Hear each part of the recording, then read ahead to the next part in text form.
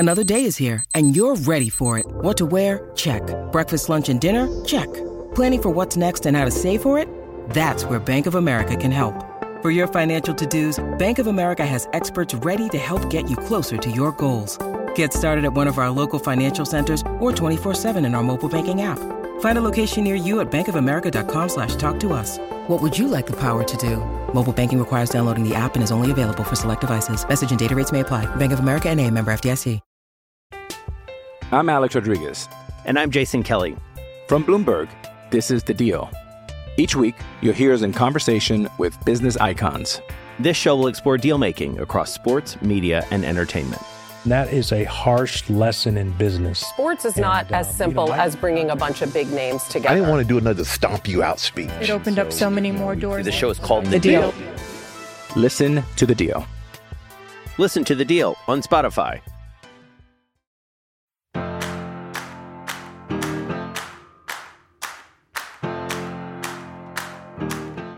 Hello, hello. Lenny Wilkens, you out there? I'm here, Kenny. I'm here. I'm hearing you. Apologies. Thank you, Lenny. 1,000 apologies.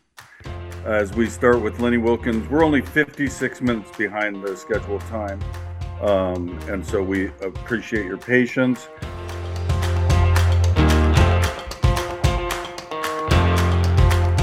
You know, usually it's me. I'm not even blaming you. I'm just blaming society for the technological problems we have. And it's making me, as we reflect on your amazing life and career, I kind of miss the old days, man. I grew up south of Seattle, and we had one phone with a cord. We had the one TV that didn't even always work. My grandma would have to slap it to watch her programs. We had the Sonics. We had a newspaper. We were doing just fine, you know, and then we added all this technology. Right, and that does change everything. Hey, before we talk about all the things I want to talk about with regard to basketball, primarily, obviously, and all the other good works you've done, congratulations are in order. Am I correct? 60 years of marriage? Did that just that's correct. That's correct, Kenny. Yeah. It's my wife says it's because I was on the road half of the time, but yeah, 60 years. That's Maryland, right? Yes. And that was in July, I believe. So, you know, instead of basketball, how about just life advice? How did you pull that off for 60 years? Not a lot of people have that accomplishment. No, but, you know, one of the most important things is communication. And it's the same in just about everything you do. And communication is so important. You got to talk to one another. You got to know what we're thinking, you know, and how we make each other happy, stuff like that. And we've been blessed with 3 wonderful children. They turned out to be wonderful people, and I give her all the credit for that. So, you know, it's, you know, and then you got to be active in something that she supports. And she supports me doing charitable things, being involved in the community, you know, stuff like that. Yeah. So you were working a team. You were a team. Still are a team. Yes. Still are a team. Were there times? This might be a better question for her, actually. But you moved around a bit. You know, you played in a bunch of places. You coached in a bunch of places, and it was like, were there times the call came in? You know, this is the right deal for you, right? You know, professionally, you should take this job, or you should go to that team. But then you had to secondarily break it to her, or was it always with her and she would endorse it, then you'd decide it? Well, I don't think always, but once I started, she backed me. But give you, for instance, when I first got traded to Seattle, and I came out here, and I was here for 1 year, and then the general manager, they fired the coach, and they talked to me about being a player coach. And I told the general manager, I said, you must be crazy, you know. But then I said, let me think about it, you know. So I went home and I talked to my wife, and I mentioned to her that they want me to be a player coach, and I think I'll do it. And she said, you must be stupid or crazy. And she says, I know you're not stupid. So you got to be crazy, But anyway, we pretty much agreed on a lot of things, and, it's worked out. Am I correct? Was the coach who got fired, was that Al Bianchi, or do I have my timeline messed up? Who got fired to have you be the next coach as a player coach at that time? Yeah, it was Al Bianchi, who I knew. I had played against him, and, but they wanted someone, I don't know, when I told the general manager he was crazy, he said to me, well, you run the team anyway. I don't know how he got that assumption, but you were the leader, you were the point guard, Right. On Twitter, as we tape this on a Thursday in October, on Twitter just yesterday, in fact, it was Caesars, the people I do some work for, they put on Twitter, they said, who was your favorite player when you were age 10? And I wrote Lenny Wilkens, and I'm interviewing him tomorrow. So for the people who haven't heard this story, I've only told it a million times. I was a little kid in South Seattle. You were this left-handed running hook point guard out of Providence, and I loved your play. I loved your style. I loved everything about you. And then all these years later, we become friends because I got involved with you and your foundation when you would throw the gala and the golf tournament up in Seattle, and that was benefiting the Odessa Brown Clinic, helping some kids in an underserved community get health care. You were involved in that cause well before it even became a true national issue, this big argument over the right to health care in America. What got you involved? What did you see that made you inclined to take that on as your mission? Well, a number of reasons. Back home, my mom, it was always tough on her. It wasn't easy. My dad passed away when I was 5 years old. But I had some role models who, besides my mother, there was a parish priest who was like a big brother. His name was Father Tom Mannion. And he was always encouraging and letting us know that we had to give back when we were in position to. And when my mother didn't like the guys or the people I was hanging out with, she would ask him to talk to me. And we used to call him Iron Hands, because when he grabbed you by the shoulder, you couldn't get away. And he used to always have an expression that he said to me was like, who promised you? Did someone promise you life was going to be easy? And so that was always on my mind that, it's not easy, but you can make it if you try. And so with him encouraging me, and then I met Jackie Robinson, and I was a big baseball fan at that time.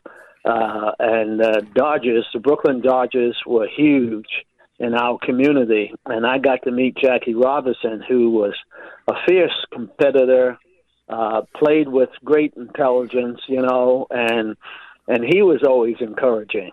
So those were two guys that I looked up to. And then when I got traded to Seattle, I was in St. Louis first, and I used to work with a program called Shoes for Kids.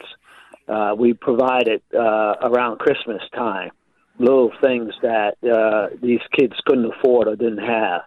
And so when I came to Seattle, I met two ladies who sort of adopted me and my wife. Her name was Freddie Mae Gauthier, and the other was Toby Burton. And they were very active in the community. And they introduced me to the Odessa Brown Children's Clinic. And the medical director was a gal by the name of Blanche Levizio, who, when I saw how she worked with young people, showing them a lot of encouragement, treating them with great dignity, no matter who they were or where they came from, that wasn't an issue. It was the health care that she wanted to provide. And that became my charity. After that, when I saw that, and I saw that they were treating Native Americans, African American, white, didn't make any difference. They were afforded the care, irregardless of their ability to pay. So that became my charity, and we started out with a roast, and then we did the golf tournament, and then my wife suggested we add a dinner, and it just grew and grew and grew. Yeah, I got to meet Tommy Davis, National League batting champion a couple times. Played for the Seattle Pilots briefly in 1969, the 1 year we had the Pilots. And he was your good friend growing up in Brooklyn. And if I have the story right, he was very influential in you sticking with basketball and believing in yourself to go and make the effort. Take us through your high school years and how Tommy Davis impacted you there. Well, Tommy and I were close. We were good friends. We lived near each other. We used to, he talked me into coming out for the high school team, which I did. And Tommy was All-American, everything. But he was a starter on the basketball team. And when I came out for the team, I was like number 15. They had 15 guys. I was number 15. And I didn't play much, and so I dropped off the team because I had a little job on the side. And but I started going to the playgrounds more, and I started to play the PAL, the Police Athletic League, the CYO, and I started to get better and better. And by my junior year, I had improved a lot, and Tommy was persistent. So I went out for the team my junior year and made the starting five. And wow, but we had a great coach, and he was very encouraging, even though I hadn't played much. He said I had great court vision. I didn't know what he was talking about at the time, but later on I began to understand. And so I kind of slipped away from baseball and went more to basketball, although I still watched baseball. In fact, I didn't see my first pro basketball until my senior year in college, but I had seen a lot of baseball games.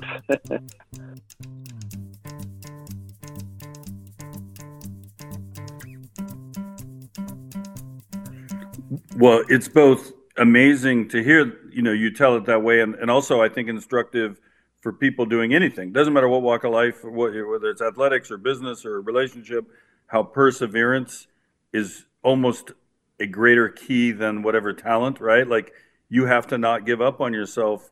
But it's just funny to see that you, way back when, you're 16, 17, whatever you were, kind of had a crossroads, and with the encouragement of somebody and the improvement, and then you end up being, three-time Hall of Fame basketball guy some years later. Do you ever reflect on that? Like, it could have gone a different way?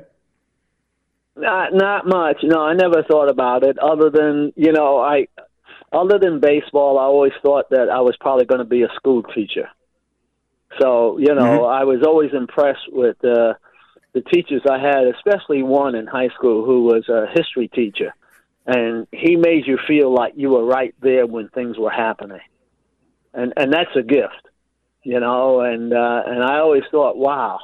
I mean, so I thought possibly I might be a school teacher, but, in many ways, being involved in sports and being a coach, you're teaching.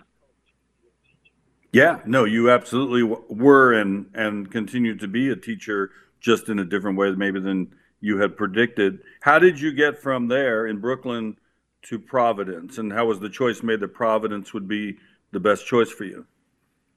Well, like I said, I only played a half a year high school ball. I had gotten skipped once and skipped a grade, and so I graduated a half a year in the middle of the school year. I had graduated and so no one really saw me play, but the priest friend who was like a big brother wrote to Providence College and talked to the coach, wrote him a letter and recommended that they watch me play or come see me. And because they knew that I couldn't afford to go to pay for college, but he felt I deserved a scholarship. So Joe Mayne, who was the coach of Providence, came down to see Boys High play, the high school I went to. But I wasn't playing because my class had graduated. but he gave me a brochure. So I filled it out and mailed it in. And that summer, I was eligible to play in some of the high school tournaments. So I played for a team called the Flushing YMCA. And we played against all the other teams that were in the league were mostly, high school All-Americans. And we won the tournament. I was the MVP of the tournament. And Joe Mullaney, who was the coach of Providence, his dad was at the game. And he said, this can't be the same kid that wants to go to Providence. So after that, they called me and talked to me and said that my grades were good and I would get a full scholarship. So I went to Providence. And we had a hell of a freshman team, Kenny. We were undefeated. We were 23-0. Man. But I mean, that's, things quickly accelerated because not too long after that, you get drafted into the NBA and everybody who knows you're basketball playing and you're coaching think, oh, this guy had it easy, because you had such great success. Not everybody knows the backstory where there was this one school. You had to fill out a pamphlet. Somebody had to notice you over a summer game or two. That's a pretty quick ascendancy to end up accomplishing what you ultimately did. Well, it wasn't easy. And, they sent a scout up to Providence to talk to me about, because I was drafted by the St. Louis Hawks, who I had never seen a pro game. I didn't watch. I watched baseball. I didn't watch basketball. And so one of my friends my teammate who lived in Boston, the Celtics were playing the Hawks for the championship. And he said, well, why don't you see if you can get tickets to the game? So I asked the scout about it. And he took us to the Boston Celtic, St. Louis Hawk game. And so I watched the Hawk players, the St. Louis Hawks players, their guards. And I thought I was as good as they were, And so I decided that I would try to play in the pro level. So we agreed to a contract, and I went out to St. Louis, Wow. Well, eventually you came out to Seattle. I heard you speak in Seattle just a few weeks ago. You and I were both at a fundraiser, and you were saying, kind of came, kicking and screaming, then quickly like, oh, I kind of like this place. And you never left, right? Other than when you went and coached elsewhere. But Seattle was kind of your home base and is now. I remember, because I'm now, I think maybe grade school and the junior high, when you're starting to really become a star and a star for the Sonics, and they traded you to Cleveland for Butch Beard. And I can't tell you how, as a little, and so many of my friends, because we revered these Sonic players, and you in particular, how much and how hard that hit us. You at the time had just started to get comfortable in Seattle, right? And then all of a sudden you get traded. How did that trade hit you at the time? And if I have the story right, tell me if I'm wrong. You were, I think, golfing. Heard it from somebody at the golf course. You didn't even get approached directly by the team. Right. Well, the team at that time, they hired a new general manager, and he had talked to me. He said that I should play or coach. He didn't want me to do both. And I said, well, you don't pay me enough to coach, so I just assumed be a player. And then I started hearing rumors that they were going to trade me, because they were afraid the players would want to listen to me and not the new coach. And so I was out playing golf with Marv Harshman, who was the coach of the UW Huskies, who was a good friend. And we were about to tee off when I got a call from my wife saying that the Sonic office had just called to say I was traded. And so I didn't play golf that day. I left. I apologized and went home. And then when I got to my house, the media was all in our front yard. And I was very disappointed because Yeah, we did. We loved it here. And we didn't at first, but when we first got here, after being here for a while, we got to meet people. Our kids were comfortable. You know, we had 2 kids at the time. And so I was very disappointed. And I threatened that I wouldn't go, you know. I said I wasn't going to go. And I was being offered lots of jobs. But then the owner of the Cleveland team where I was traded to, he and the coach flew out here to talk to me about coming to Cleveland. And after meeting them and listening and whatnot, I decided that I would go because I felt I had some good years left that I could play. Sure. So that's how I decided to go to Cleveland, you know. But after being there a couple of years, when I was offered to come back here by Herman Sarkowski, who owned part of the Portland Trailblazers. And so we still had a home in Seattle, and I decided I would take that job. So I retired from Cleveland.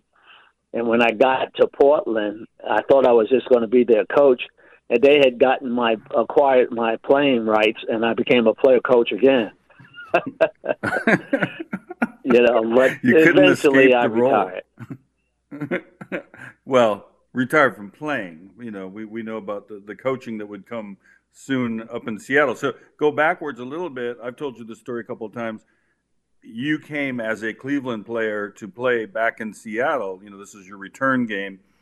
The place, I got sold out. I'm only like 12 years old, and we didn't have enough money to buy from the scalpers. The game was sold out, and we only had 10 or 20 bucks on us, and the tickets were too high. So we just like messed around the Seattle Center. I went on the Space Needle. I think I threw a T-shirt off the Space Needle in protest, thinking people would understand. I don't know if I conveyed my protest the right way, but the crowd cheered for you the whole game. And I think, did Cleveland win the game? I think you did, but I can't swear to it. But I know the crowd was totally on your side, giving you the appreciation you deserved as you came back for a different team. Kenny, it was incredible. If you talk about memorable moments, that was incredible because my wife didn't want to come to the game, and so our friends talked her into coming to the game, and they would sit with her, you know. But when we got there, right from the beginning, there were signs everywhere saying, "This is Lenny's country," and they cheered. And when I was introduced, they had to stop the ovation so we could start the game. It was incredible, and they cheered the whole game long. And that was the first time Cleveland ever beat Seattle, and we won the game. It was just an incredible highlight. I've never experienced anything like that. It was unbelievable, and it was just amazing.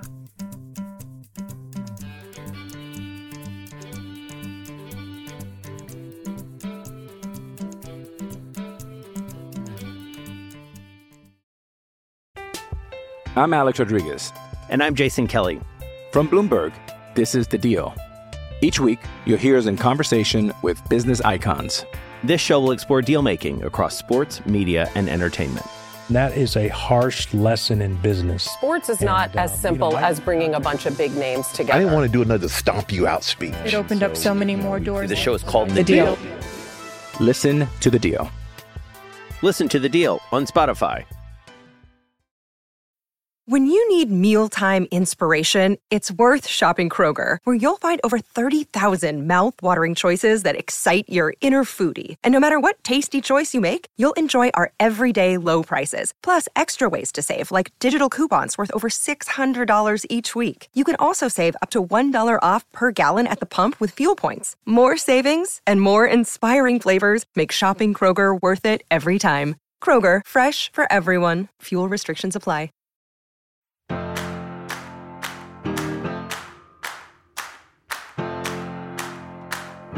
Good news is you eventually did come back to Seattle as the head coach. First, were you the assistant, then you took over for Hopkins? Is that what it was? Where we had a slow start and you elevated up to be the head coach the year we would eventually lose to the Bullets, now the Wizards, in 78, correct?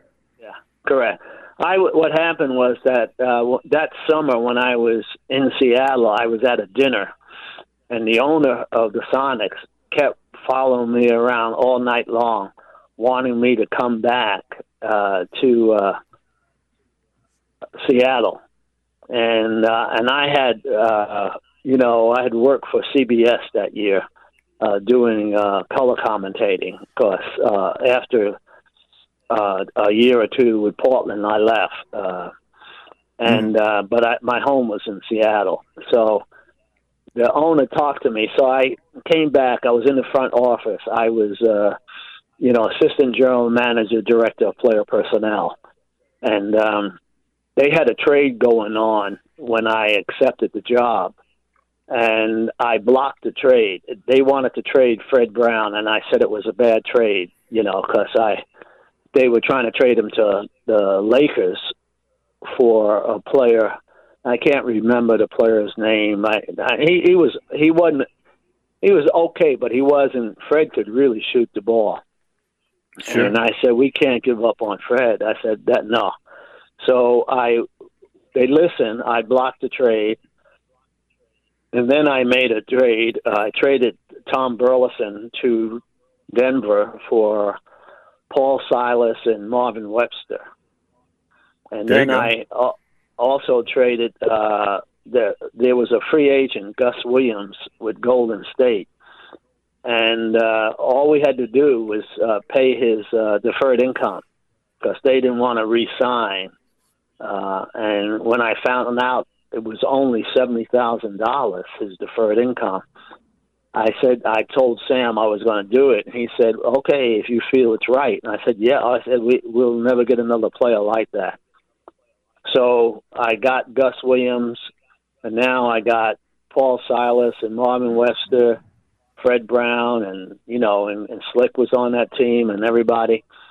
And, but I was in the front office, and I promised Sam I would not interfere with the coaching going on. And, well, they got off to a terrible start.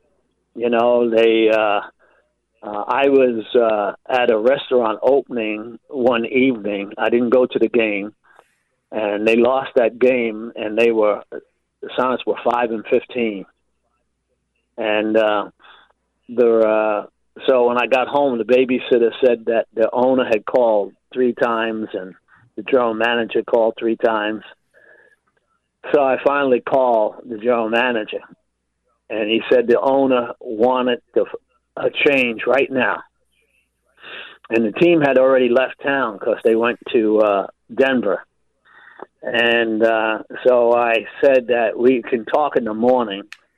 And the next morning I talked with them. And that night they lost to Denver. And the Denver general manager said they were the worst team in the league. Carl Scheer made that quote. And now Sam really he was fired up. He wanted to make a change right now. So I said, well, I can get to Kansas City. So Zolly Volchok, the general manager, and I fly to Kansas City, and we get there, and Zolly relieves Bob Hopkins of his job, of the coaching job, and he seemed relieved to me, but I didn't say a word. And after the change was made, I called a meeting of the team, and I told them that I thought we could be better, that it would take a little time, but that it would be important to go out tonight and play as hard as we could against Kansas City, and then we would have 2-3 days off in Boston where we could tweak a few things. And the players seemed happy and relieved, because by now they were 5-17, and we win that game by 1 point. And then we go to Boston, and I change the starting lineup. I tell the guys why I'm changing the starting lineup, that I thought we would be better using guys in different positions. And they all seemed to be okay, and because they were starting Fred Brown and Slick as the 2 guards. And Fred was fine with coming off the bench. Slick wasn't real happy, but he put up with it, And so we win 10 straight after that. And wow. and we turned it around, and we got to the playoffs. We got to the finals, and we lost that game. And the next year, I felt real good about it, and we won the championship. Yeah. No, I mean, now I'm in college, so I saw we lost to the Bullets in the 78 finals. I was in JC, then down at UNLV the next year where we win the whole thing. We left out a couple of good names. We were appealing through. Remember, there's John Johnson, the small forward, Dennis Johnson, of course, standout guard. You had the amazing three-guard offense. You had Gus and DJ and Fred Brown coming off the bench to shoot the ball. Sigma was fairly new, right? Jack Sigma coming in. Up and down, and they played such a defensive game, right? You had a great assistant coach who was helping run the defense, that was instrumental in what you guys did to come back and get back into the title. Yeah, Les Harbager. Yeah, my JJ and I had played together in Cleveland, so I got him for a second-round pick from Portland. And wow. And I used to tell Gus and Dennis and them, I said, if JJ gets the ball, you guys take off. Of course, he was like a point forward. I mean, he could handle the ball, and I said, he'll find you. So just take off and go.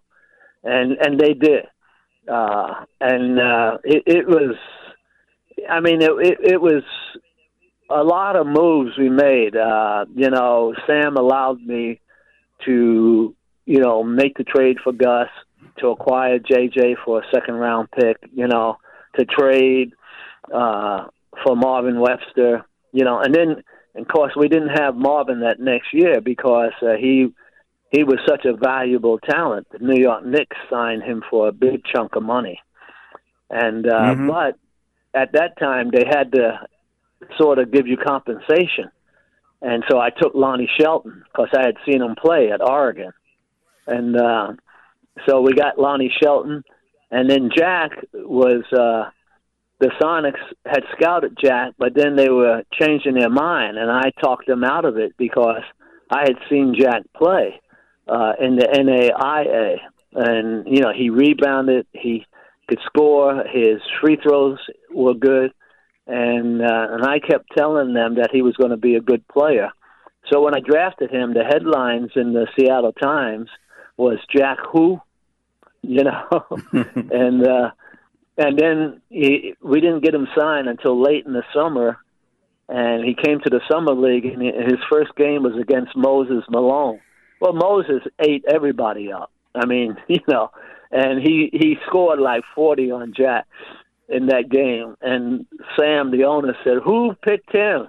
And everybody pointed to me, and I said, "Yep, that's right, I did." I said, "But give him a chance." I said, he hadn't played basketball all summer. He was playing golf.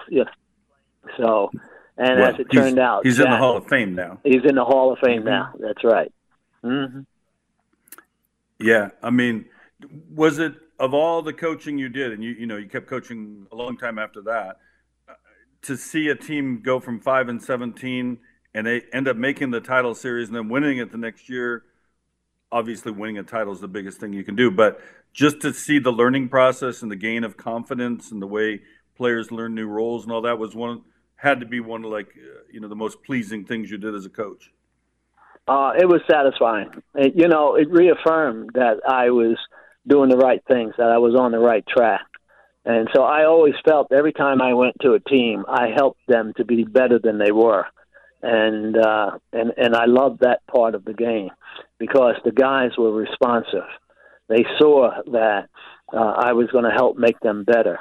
And so it was fun in that respect. I feel that every team I coached, they were very competitive, and they competed when they stepped on that floor.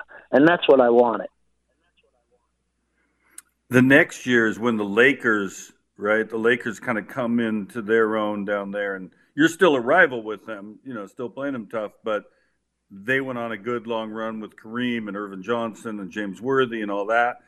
and you traded, and kind of you'll know the dates better than I. You traded away Dennis Johnson for Paul Westphal. Why did you do that? Well, Dennis wanted out. I couldn't get Sam to redo his contract. Sam just refused, and Dennis was very unhappy, and he almost cost us to lose in a playoff game because he just was an unhappy camper. And I knew why, because he had gotten the MVP award in the playoffs, and he deserved a better contract. But Sam just refused, and so he wanted out. So the only the trade that we could make that we thought was going to be a good trade was Paul Westphal, and we traded him to Phoenix for Paul Westphal. Well, Paul came and he got hurt, and he had some issues himself, but he was hurt most of the year. And now Dennis with Phoenix, they were going downhill as well. And so I get a call from Boston, from Red Auerbach, who I knew real well, and coach Casey Jones, and they asked me about Dennis. So I said, hey, listen, I said, this guy is a great player. If you can get him, I said, you're going to have to take care of his contract, though, because he won't come other than that. I said, but if you take care of his contract, you guys, with your veteran team, he'll be a great player. And sure enough, he was. But I have to tell you this, Kenny. A year or two later, Dennis came to me and apologized for being upset at the time, but it was more because of his contract. And I said, hey, fine. I said, just be the player I thought you could be, okay? And he was. He was a great player. Mm-hmm.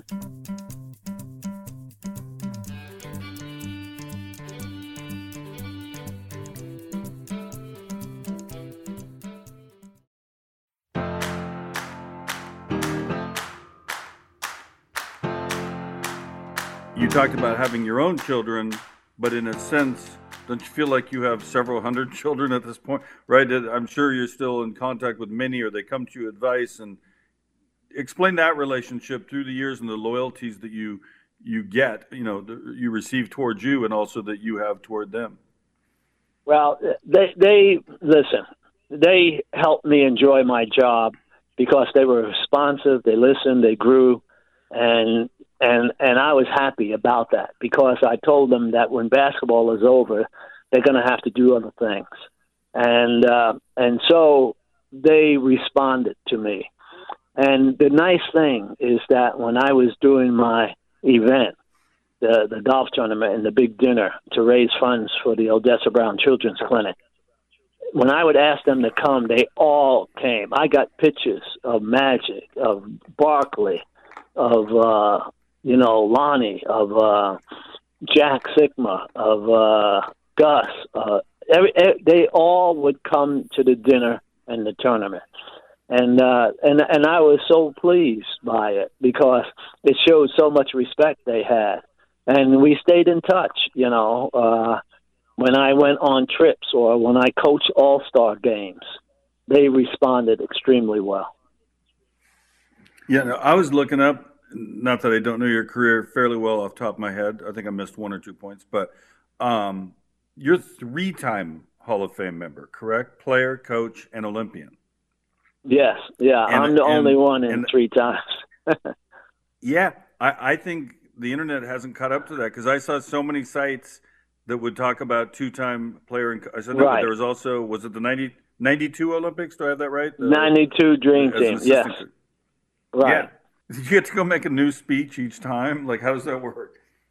Yeah, well, they asked you to come, and certainly it's a highlight, and I would go. I'm very thankful for that, and to be the only one in 3 times. And then I was the head coach in 96 Dream Team, and we won the gold. And that was fun.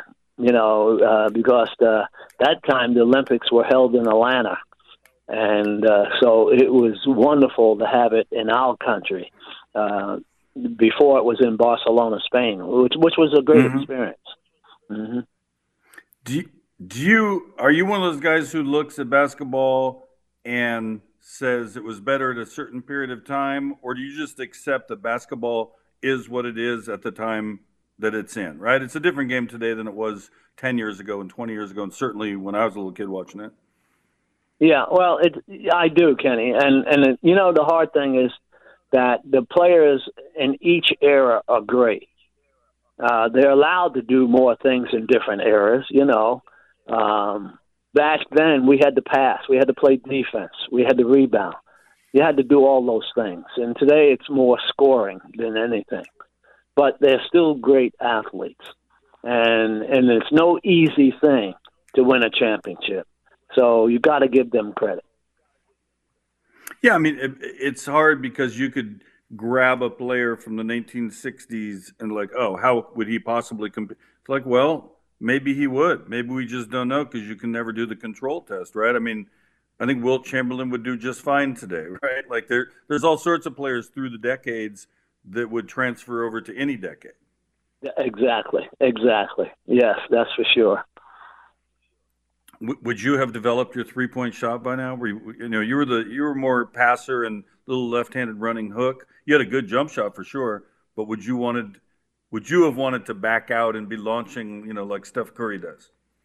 Well, it's hard to say. I mean, I knew that I could get to the basket. I don't care who was guarding me. I could get by them.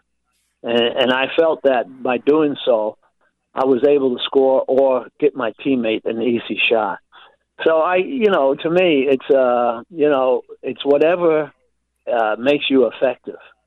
And so I think that probably would have shot more threes. But I liked what I was doing at the time, and I could do it well, and so I did it.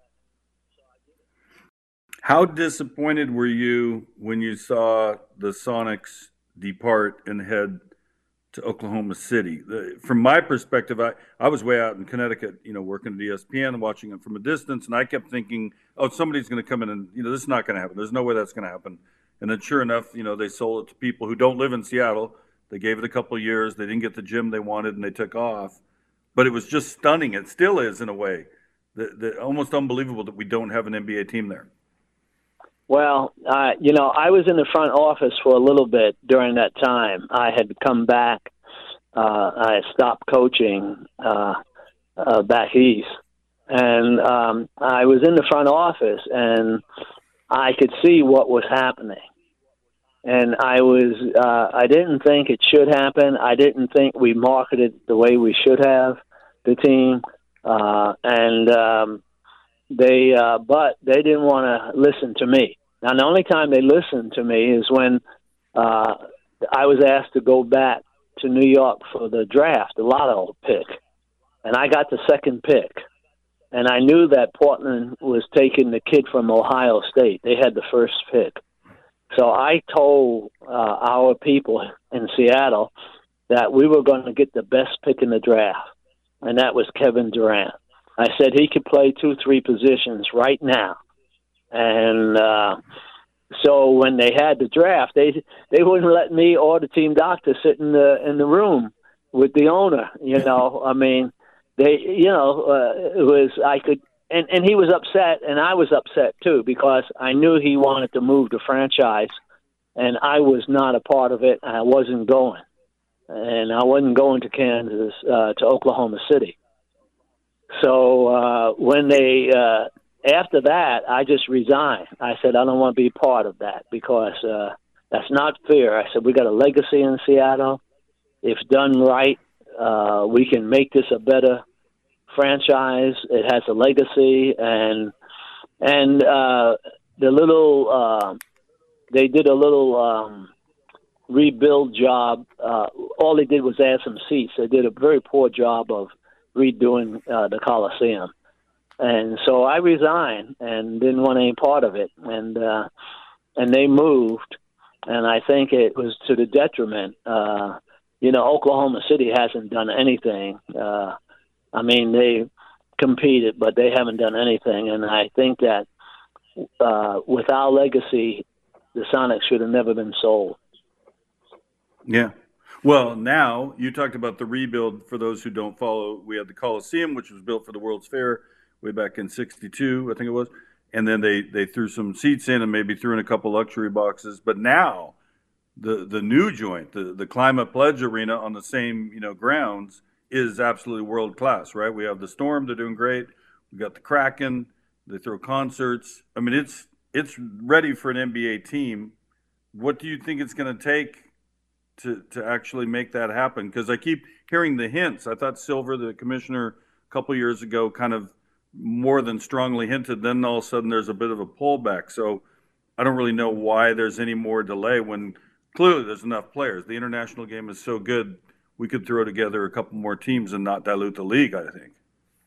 Yeah, there's no excuse now. The Todd Lewicki and his group, they redid the arena.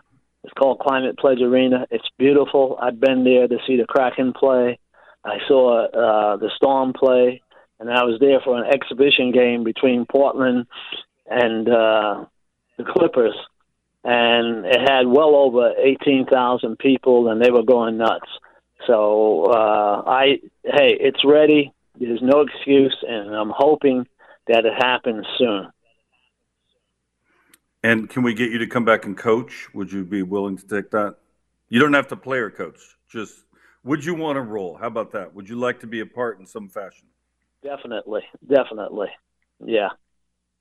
Mm-hmm. That's a good way to end this conversation, with some hope. We didn't get into politics. We always talk that on the side when we see each other. And I hope you keep living your best life in Seattle, and I hope to see you out there one day soon. Okay, Kenny. And it's always a pleasure to talk to you, man. I enjoy it. Thank you so much, and you stay safe. Hey Mayne is a production of me, Kenny Mayne, and Odyssey. Our senior producer is Paul Aspen. Our executive producer is Jody Avergan. And our executive producer for Odyssey is Lena Glazer. If you like our show, please rate us, leave a review, and don't forget to subscribe.